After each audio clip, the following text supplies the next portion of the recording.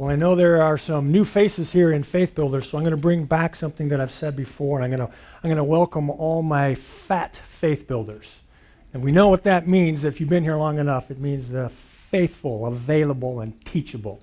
So when I say that, it's a term of endearment. So I hope that today, as we dive into the Word of God, that we can be faithful to search it out and do what God has called us to do. So this morning, what we're going to do is we're going to continue our study on the divided kingdom of Israel. And when you think about it, God's original plan for Israel was that it would be a united kingdom with one king ruling from Jerusalem, and using the Mosaic law, it would be carried out in the Lord's sacrificial system at the temple in Jerusalem. But sadly, sin entered into the picture, and God sovereignly caused the kingdom to become divided, where there was a northern territory with its own king and a southern territory with a separate king. And a couple of weeks ago, we learned that because Solomon went after other gods, and he did not pursue Yahweh like his father David did, God told Solomon that he would tear away 10 of the kingdom, 10 of the tribes from his son, and that those tribes would actually now be ruled by one of Solomon's servants. When you study the nation of Israel in the Old Testament, it's really quite sad. Sorry, I'm having some problems right here. It's really quite sad because the Israelites, they were chosen by God. They were to be his chosen people to bring his truth to the nations. Yet time after time after time, they forsook Yahweh and let their hearts be drawn away to other gods of foreign lands. And instead of being the nation that God set apart for him to be witnesses, they repeatedly bowed down to false idols. They got caught up in idolatry. But you know what?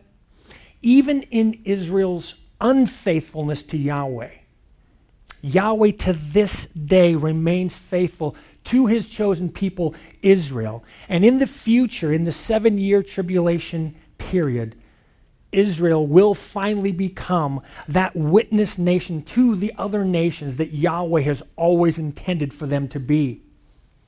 You see, God will use 12,000 Christian Jews from all 12 tribes of Israel, totaling 144,000 believing Jews, to proclaim the truth of the gospel to the nations.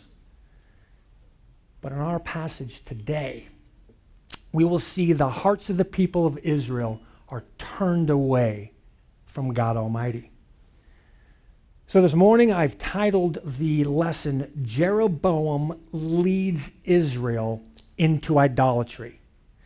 And the portion of scripture that we'll study today, it's found in 1 Kings chapter 12, verses 25 through chapter 13, verse 10, and also 2 Chronicles 11, 14 through 17.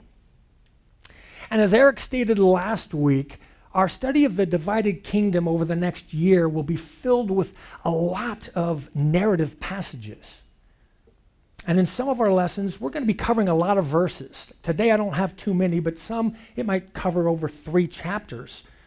So as teachers, what we're doing is we're going to go over some of the historical information that is in the text, and then we're going to be pulling out the applications that we can use here today as 21st century believers, as well as touching on theological subject matters as they arise in our passages. So last Sunday, we learned that Yahweh's sovereign plan, in his sovereign plan, he allowed Israel to be divided into a northern kingdom with Jeroboam as their king and a southern kingdom with Rehoboam as their king. To give you a little context, to go back over some things, in Genesis 35:10, Jacob's name is changed to Israel. And in Genesis 35, 23 through 26, Israel's 12 sons are listed, and their names are as follows: Reuben, Simeon, Levi, Judah, Issachar, Zebulun, Benjamin, Joseph, Dan, Naphtali, Gad, and Asher. And then you jump forward a little bit to Genesis 48, 5, and we see that Israel, formerly known as Jacob, he tells his son Joseph, "Your two sons, Manasseh and Ephraim, are no longer going to be your inheritance. They're my inheritance. Any sons you have after them will be your inheritance, but those are mine." So what happens is Joseph, now the tribe of Joseph, it splits into the tribe of Manasseh and the tribe of Ephraim. Now you jump forward to 1 Kings, and the northern kingdom consisted of the tribes of Reuben, Simeon, Zebulun, Issachar, Dan, Gad, Asher, Naphtali, Manasseh, and Ephraim. And as a side note, if anybody is wanting to win the next time you play Bible trivia, if something comes up and you want to know who was the most prominent tribe in the northern kingdom, it was Ephraim. As a matter of fact, Ephraim over time becomes synonymous with the name Israel. And you can do your own study. You can look at that and see that in Isaiah 7 and in Hosea 9. And in the southern kingdom, it encapsulated the tribe of Judah. And the tribe of Benjamin, as we found out, they were split between the two kingdoms. And then the tribe of Levi, they were originally located and scattered all throughout the kingdom of Israel. But ultimately, they resided in Judah during the divided kingdom. And I'll touch on that and why that took place in just a few minutes. So as you're tracking with me this morning and you're trying to remember that Rehoboam was the king of the southern kingdom and Jeroboam was the king of the northern kingdom, I had to kind of work on that because when I started studying, I'm going, are you kidding me? Jeroboam, Rehoboam, I'm going to mess that up because, I mean, how do you have two kings at the same period with names like that? And so I kind of had to remember J.R. and I.J., Ij. So J.R. for Judah Rehoboam and Ij for Israel Jeroboam. I don't know if that helps you at all, but that kind of helped me. And this morning, my outline, it's a very simple outline. This morning we've got two main sections. The first section is Jeroboam's wicked ways. And this covers 1 Kings 12:25 through 33. And 2 Chronicles 11:14 through 17. And then the second section is Jeroboam is warned and afflicted. And this covers 1 Kings 13:1 through 10. And I'll say it again when we get there. But let's start in section 1, Jeroboam's wicked ways. And I'm just going to start reading the first section of that passage, where follow along in the infallible, inerrant Word of God as I read chapter 12, verses 25 through 30. Then Jeroboam built Shechem in the hill country of Ephraim and lived there. And he went out from there and built Penuel. Jeroboam said in his heart, "Now the kingdom will return to the house of David. If this people go up to offer sacrifices in the house of the Lord at Jerusalem, then the heart of this people will return to their Lord, even to Rehoboam, king of Judah. And they will kill me and return to Rehoboam, king of Judah." So the king consulted and made 2 golden calves, and he said to them, "It is too much for you to go up to Jerusalem. Behold your gods, O Israel, that brought you up from the land of Egypt." He set one in Bethel, and the other he put in Dan. Now this thing became a sin, for the people went to worship before the one as far as Dan. So what we get in this picture is that Jeroboam, he's the king now established in the northern tribe, in the northern kingdom, and he fortifies the city of Shechem, which was located about 35 miles north of Jerusalem. And Jeroboam, he was from Ephraim.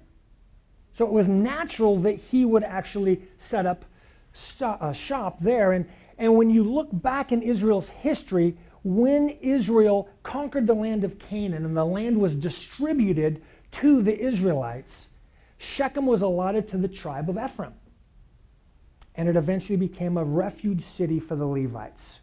So now we see that Jeroboam is fortifying this city and making this his royal kingdom and his palace.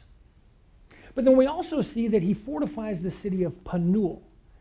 And in my study Bible, the notes, it lets us know that it was located about 10 miles east of the Jordan River on the river Jabbok, which would assert Jeroboam's sovereignty over the Israelites east of the Jordan.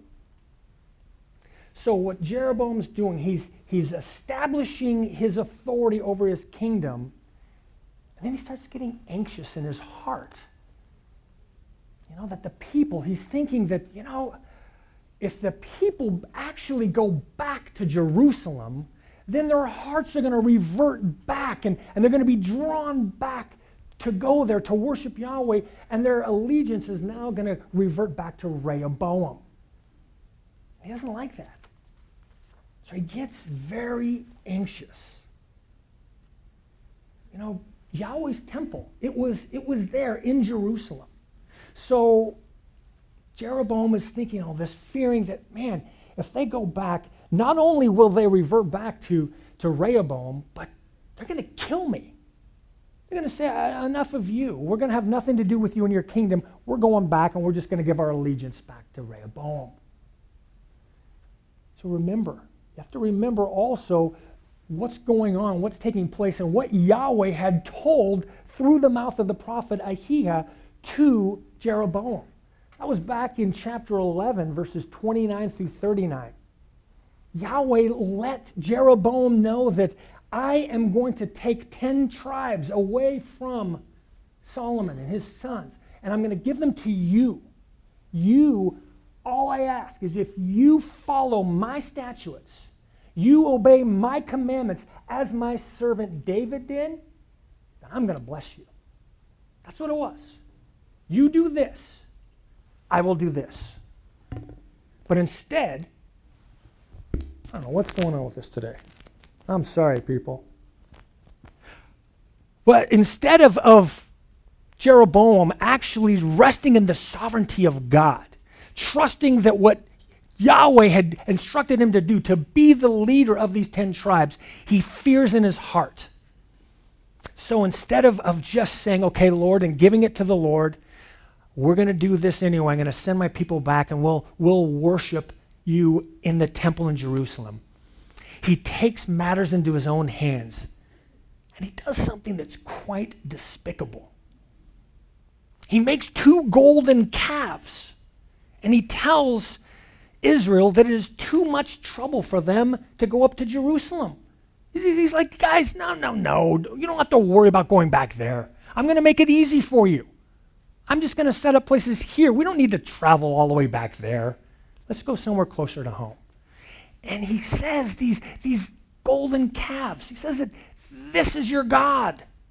This is the God that brought you out of Egypt. Making golden calves. Does that sound familiar at all? We see that in the past, in Israel's past as well. Moses is going up on Mount Sinai to meet with God Almighty, and Aaron hears the rumbling of the people. Where's Moses? What's going on? And he makes a golden calf and says, here's your God. And they worship the false idol. You know, God granted Jeroboam the political, not the religious position, to rule over the 10 tribes that he gave him in the northern kingdom. They were not ever supposed to be divided religiously. The Mosaic Law, as I stated earlier, was supposed to be upheld through the continued sacrificial system that Yahweh established at the temple located in Jerusalem, which was in the southern kingdom of Judah. But Jeroboam, he was filled with fear.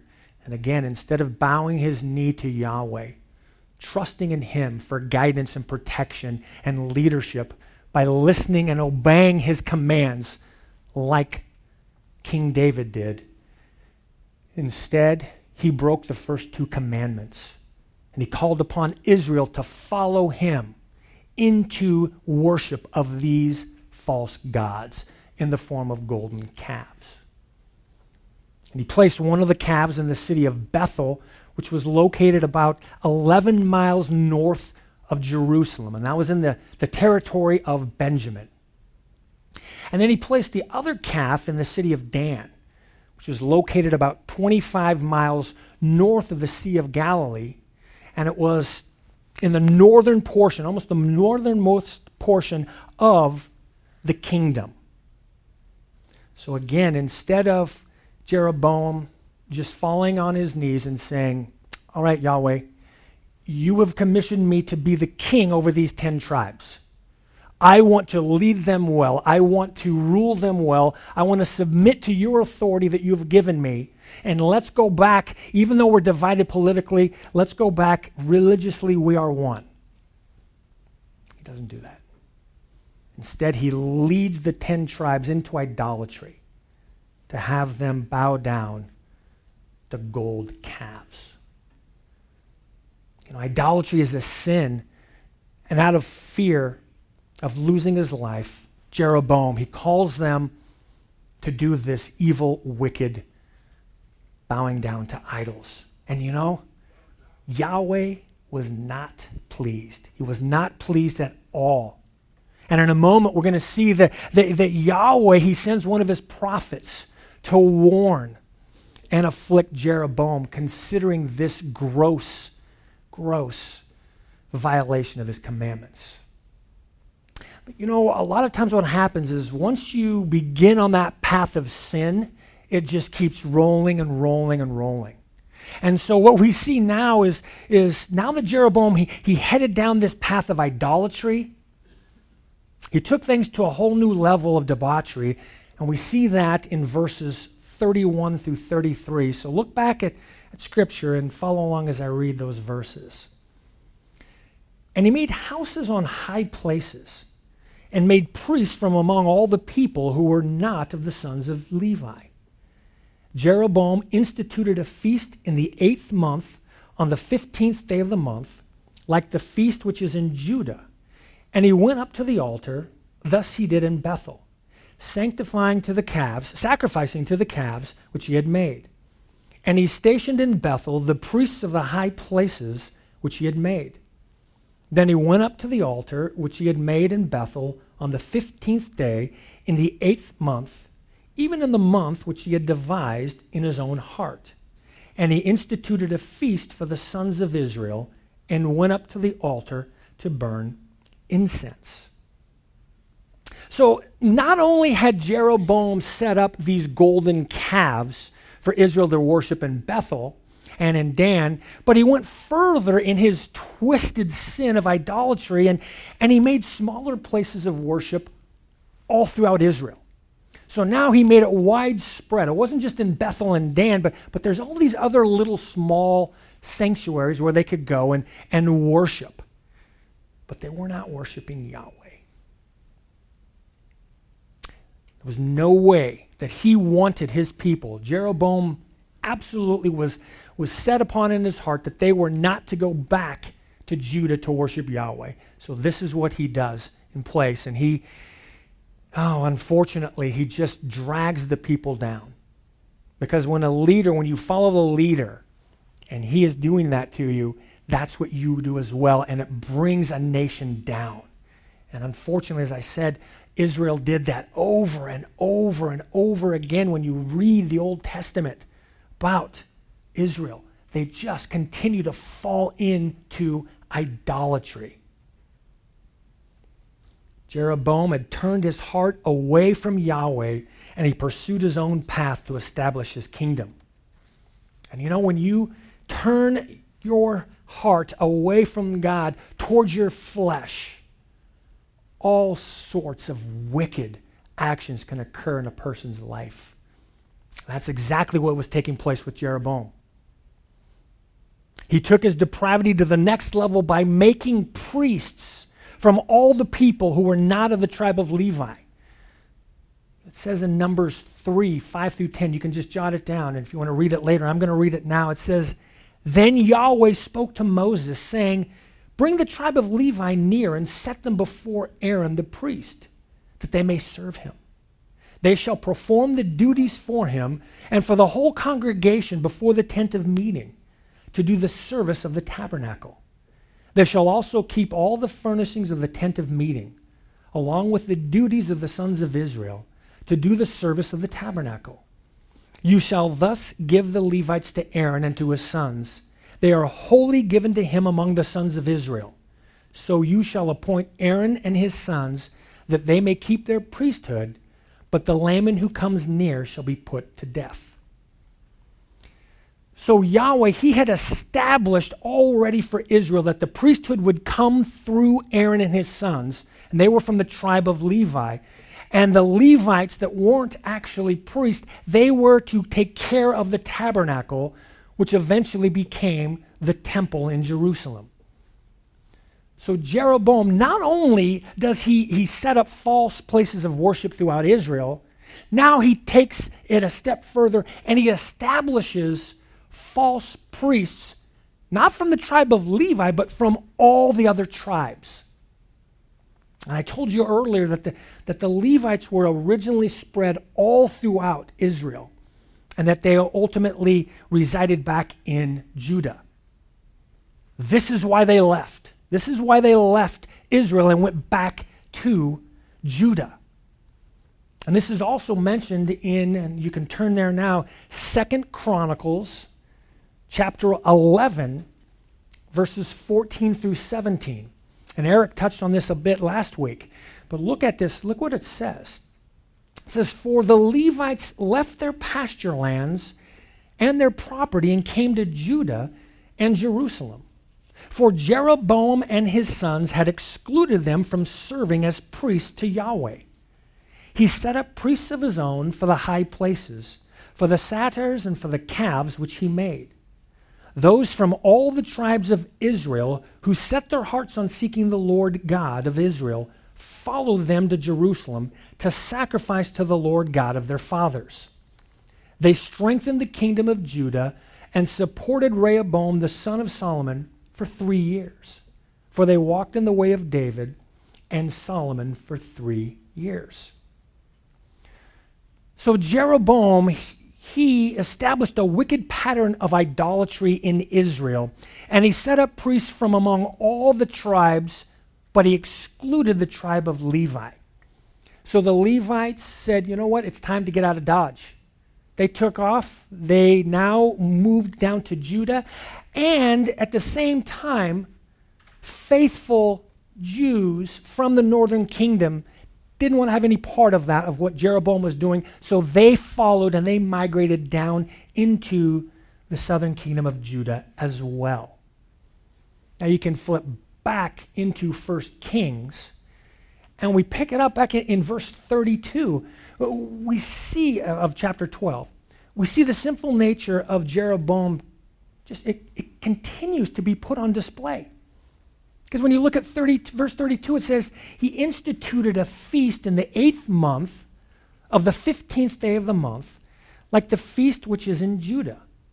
And he went up to the altar, thus he did in Bethel, sacrificing to the calves which he had made.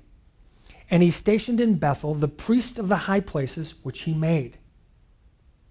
So in Jeroboam's flagrant sin of idolatry, he goes again and he just keeps compounding his sin, and he institutes a feast to rival the feast that's held in the southern kingdom of Judah. Here's another little more background information about these feasts. There were 3 feasts every year that every man of Israel was required to attend. And the place of gathering for these feasts were designated by Yahweh. And ultimately, over time, these feasts were held at the temple in Jerusalem. There was the Feast of Weeks. also known as the Feast of Harvest. And it was a time of dedicating the first fruit of the wheat harvest. There was also the Feast of Unleavened Bread. And it was connected to the Passover, and it commemorated Israel's hurried departure from Egypt and the associated hardships that came along with it. And then lastly, there's the Feast of Booths. And it was known also as the Feast of Tabernacles or the Feast of Ingathering. And this feast, it commemorated God's deliverance, his protection, and provision during the wilderness wanderings in the Exodus. And it also celebrated the autumn harvest. And this is kind of a cool thing to find out that it will also be celebrated in the millennial kingdom, according to Zechariah 14:6. So the feast that Jeroboam here is instituting at Bethel was to rival the Feast of Booths, held in Jerusalem exactly 1 month prior to this date that he instituted this feast in Bethel. And even though Israel was and still is Yahweh's chosen people, this was a pagan feast. This was not a feast to Yahweh at all. Jeroboam, he had his false priests stationed here in Bethel. And he went up to the altar to make sacrifices to the golden calf there. And he built that calf for Israel to fall down and worship. And he starts to burn incense to this calf. So instead of following the ways of Yahweh, just like Yahweh instructed him, if you follow me, obey my commandments, follow my statutes, I will bless you. He ignores that advice, and Jeroboam's wicked ways led and guided Israel into idolatry. This brings us to our second section, Jeroboam warned and afflicted. So please follow along as I read the first portion of this section found in chapter 13, 1 through 3.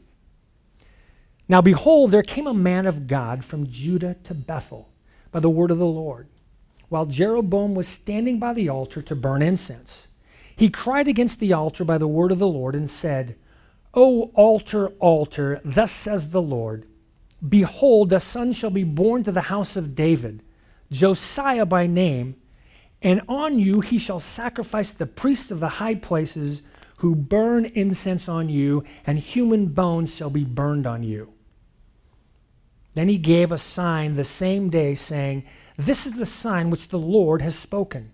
Behold, the altar shall be split apart, and the ashes which are on it shall be poured out. So here we find that Jeroboam is by the altar. He's ascended up to the altar, and he's getting ready to burn incense to this golden calf. But a man of God from Judah, prompted by Yahweh, goes to Bethel. And when this prophet arrives in Bethel, he calls out a proclamation of warning. And man, what a warning it is. The man of God cries out in verse 2, O altar, altar, thus says Yahweh. And one commentator says, this apostrophe of the altar is very striking and significant. It is as if the prophet disdained to notice the royal but self-constituted priest, as if it were useless to appeal to him, as if his person was of little consequence compared with the religious system he was inaugurating, the system of which the altar was the center and embodiment. End quote. So when this man of God arrives at Bethel, instead of addressing the priests that Jeroboam had stationed in Bethel, this prophet addresses the altar that will have many, many pagan sacrifices upon it. And the prophet, he continues in verse 2, as we just saw, Behold, a son shall be born to the house of David, Josiah by name, and on you he shall sacrifice the priests of the high places who burn incense on you, and human bones shall be burned on you. This prediction It happened. It was fulfilled about 300 years after the man of God proclaimed this warning. And you can jot this down. I'm going to read it, but you can read it later as well. Here is what Josiah did as described in 2 Kings 23:15 through 20. Furthermore, the altar that was at Bethel and the high place which Jeroboam the son of Nebat, who made Israel sin, had made, even that altar and the high place he broke down. Then he demolished its stones, ground them to dust, and burned the Asherah. Now when Josiah turned, he saw the graves that were there on the mountain. And he sent and took the bones from the graves and burned them on the altar and defiled it according to the word of the Lord, which the man of God proclaimed, who proclaimed these things. Then he said, "What is this monument that I see?" And the men of the city told him, "It is the grave of the man of God who came from Judah and proclaimed these things which you have done against the altar of Bethel." He said, "Let him alone. Let no one disturb his bones." So they left his bones undisturbed with the bones of the prophet who came from Samaria. Josiah also removed all the houses of the high places which were in the cities of Samaria, which the kings of Israel had made, provoking the Lord. And he did to them just as he had done in Bethel.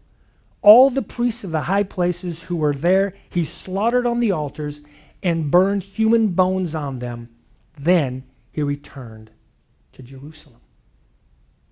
That event took place 300 years after the man of God stood before Jeroboam and the congregation of Israel and predicted that that would happen. And the man of God, he also gave a sign that day as he's calling out in front of the people. He says that the altar there in Bethel, it would split apart and the ashes would fall out. And how do we know? How were Old Testament prophets verified that they actually were sent from Yahweh? It was that their actual signs come true. And it came true. It came true. The altar splits open and it is coming out. And it defiles the altar itself. You know, one commentator, he says, according to the Levitical regulation, the ashes were to be carried off to a clean place for disposal. The desecration of the altar and pouring out of its ashes would render the altar and the service unclean.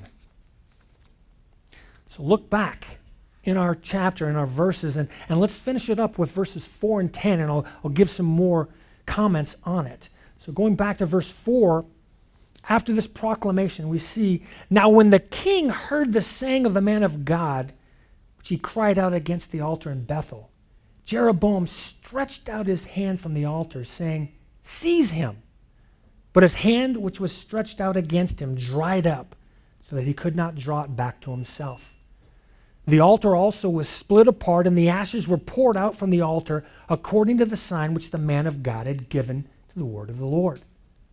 The king said to the man of God, 'Please entreat the Lord your God and pray for me, that my hand may be restored to me.'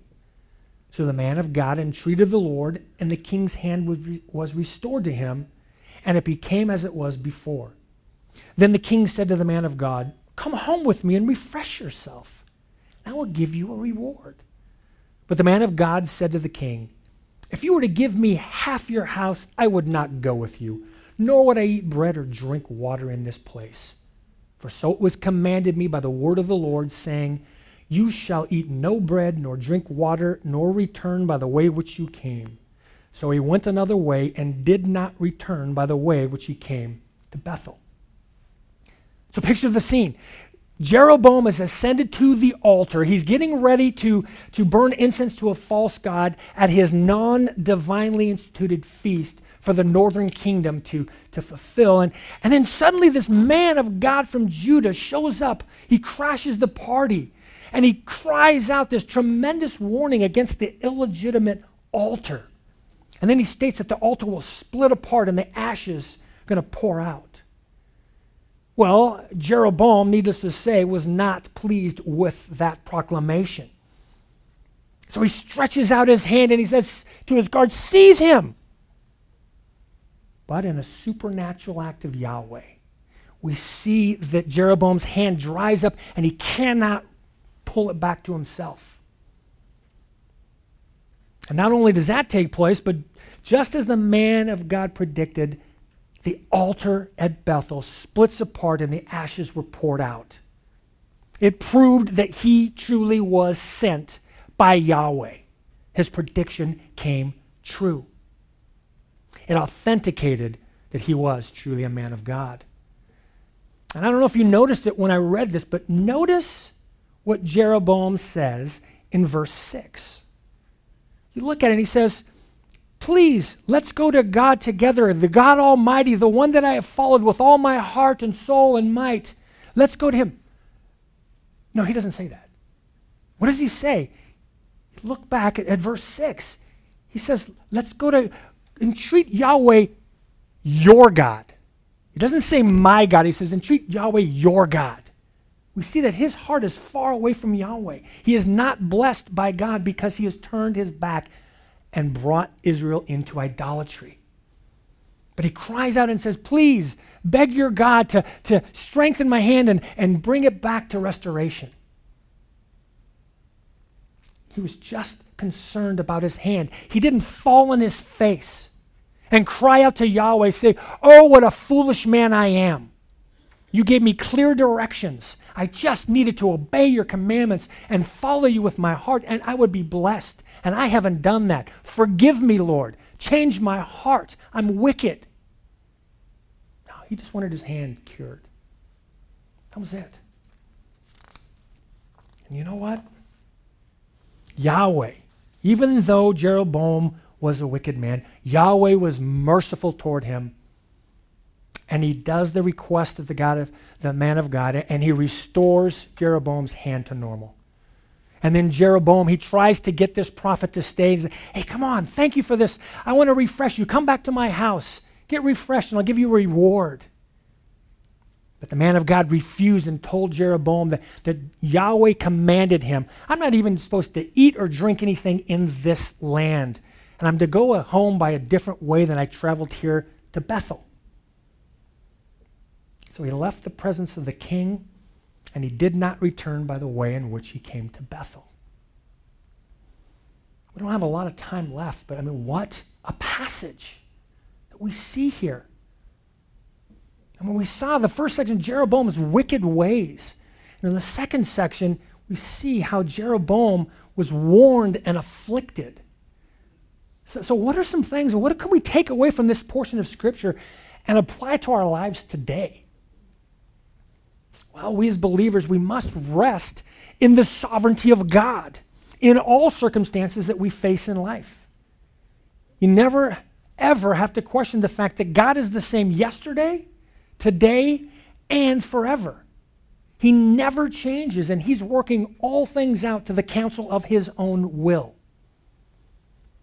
Through the prophet Ahijah, Yahweh let Jeroboam know that, again, I keep saying it, that if he would just follow God, follow Yahweh, keep his statutes, obey his commandments, like the servant David did, God would bless Jeroboam and his descendants.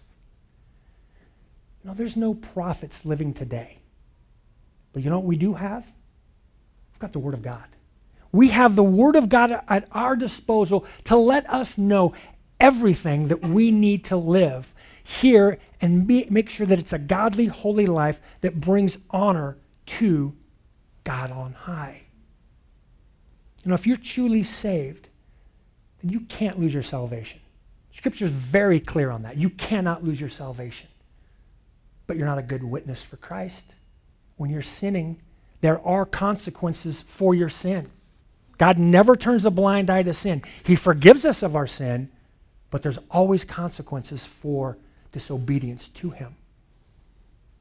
Jeroboam rejected the true worship of Yahweh, and he made false gods in the form of gold calves, and he led Israel into idolatry.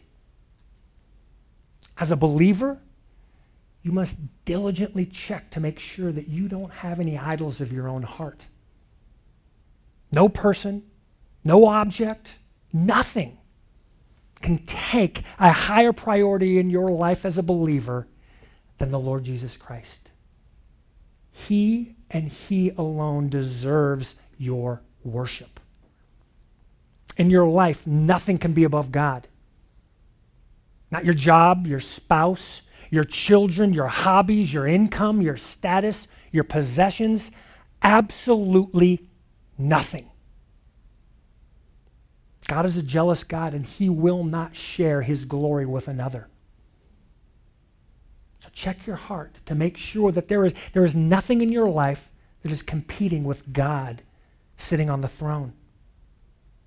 Jeroboam broke the first 2 commandments, and he blatantly relied on himself, and he forsook the Word of God. We have the Word of God in front of us.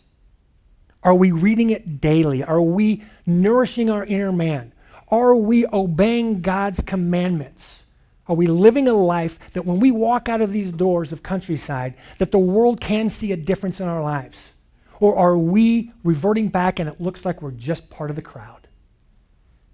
God has called us to be holy and righteous like He is righteous. And He's forgiven us of our sins.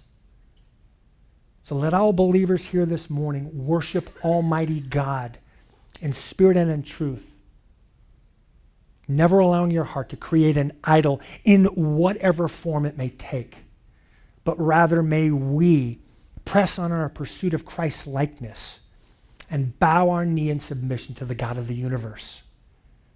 And if you're here this morning and you never have done that, if you're sitting here and you have no idea what it means to have Jesus Christ as your Lord and Savior, you're trying to have your good works earn yourself salvation, I'm telling you today that you are deceived by Satan himself. Your good works are as filthy rags to Yahweh because your heart is far from Him. You're trying to earn a way into heaven. Every religion outside of Christianity, there is something that you can do to earn yourself into heaven. But Christianity says, no. By nature, you're wicked, evil, and you will continue to do evil apart from the saving grace of the Lord Jesus Christ. Each day that you reject Christ and His sacrifice on the cross, you are storing up wrath upon wrath upon wrath in the day of wrath. You are an enemy of God. And if that's where that story ended, we'd all be going to hell. We'd have no hope. Let's just pack it up and do whatever we want. But praise God, He sent His Son Jesus Christ about 2,000 years ago, born of a virgin, lived a life that we never could do, perfect, holy and just. And He died as a sacrifice, bled, was buried 3 days later, rose from the dead, ascended into heaven. He's at the right hand of God. And He's coming back again. But this time He's not coming back to seek and save the lost. He's coming back as a mighty warrior. And He will dole out righteous retribution for all those who have rejected Him. So my prayer today is that you cry out to God and beg God to have mercy on your soul, that He will grant you repentance, which means that you turn from your sin and you run like mad toward God. You forsake your sin. And you're not perfect in it. I still sin, but I no longer run into sin. I'm convicted of it quickly. All believers are. It says in Romans 10 that if you confess the Lord Jesus with your mouth and believe in your heart that God has raised Him from the dead, you will be saved. So my prayer this morning is that you will call upon the name of the Lord. Forsake your sin, whatever it may be. Put it aside and trust in the sacrifice of Jesus Christ on the cross, who paid the debt, the sin debt of all who would repent and believe. That's my prayer for you today.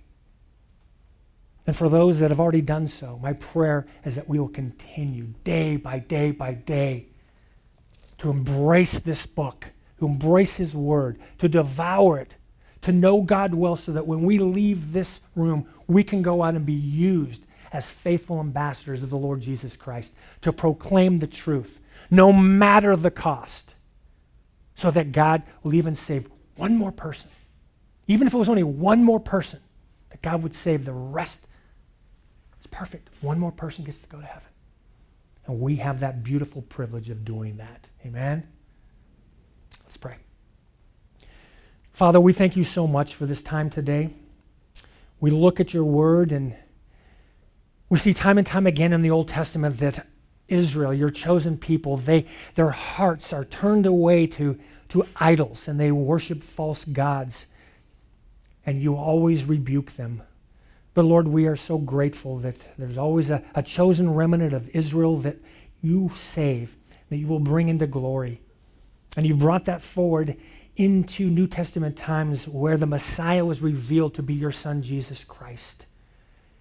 He died a substitutionary death on the cross so that all that would believe in him through repentance and faith would have eternal life in Jesus Christ. And even though, Lord, there's tough times in this world because there is sin in the world and it's depraved, we have hope, we have joy, we have the glorious hope of knowing that one day we will be in heaven with you forever. So may we continue to learn through Scripture your attributes, your holiness, and see how sinful we are and confess our sin quickly so that we may be fat, faithful, available, and teachable to be used for your glory. And Lord, if there's one person here today that doesn't know you as their Lord and Savior, I pray, Father, be the hound of heaven. Right now, convict them of their sin. Don't let them sleep at night, but may they toss and turn and finally surrender their lives to you. We know that you are a God of salvation, and we thank you for that. We praise your holy name.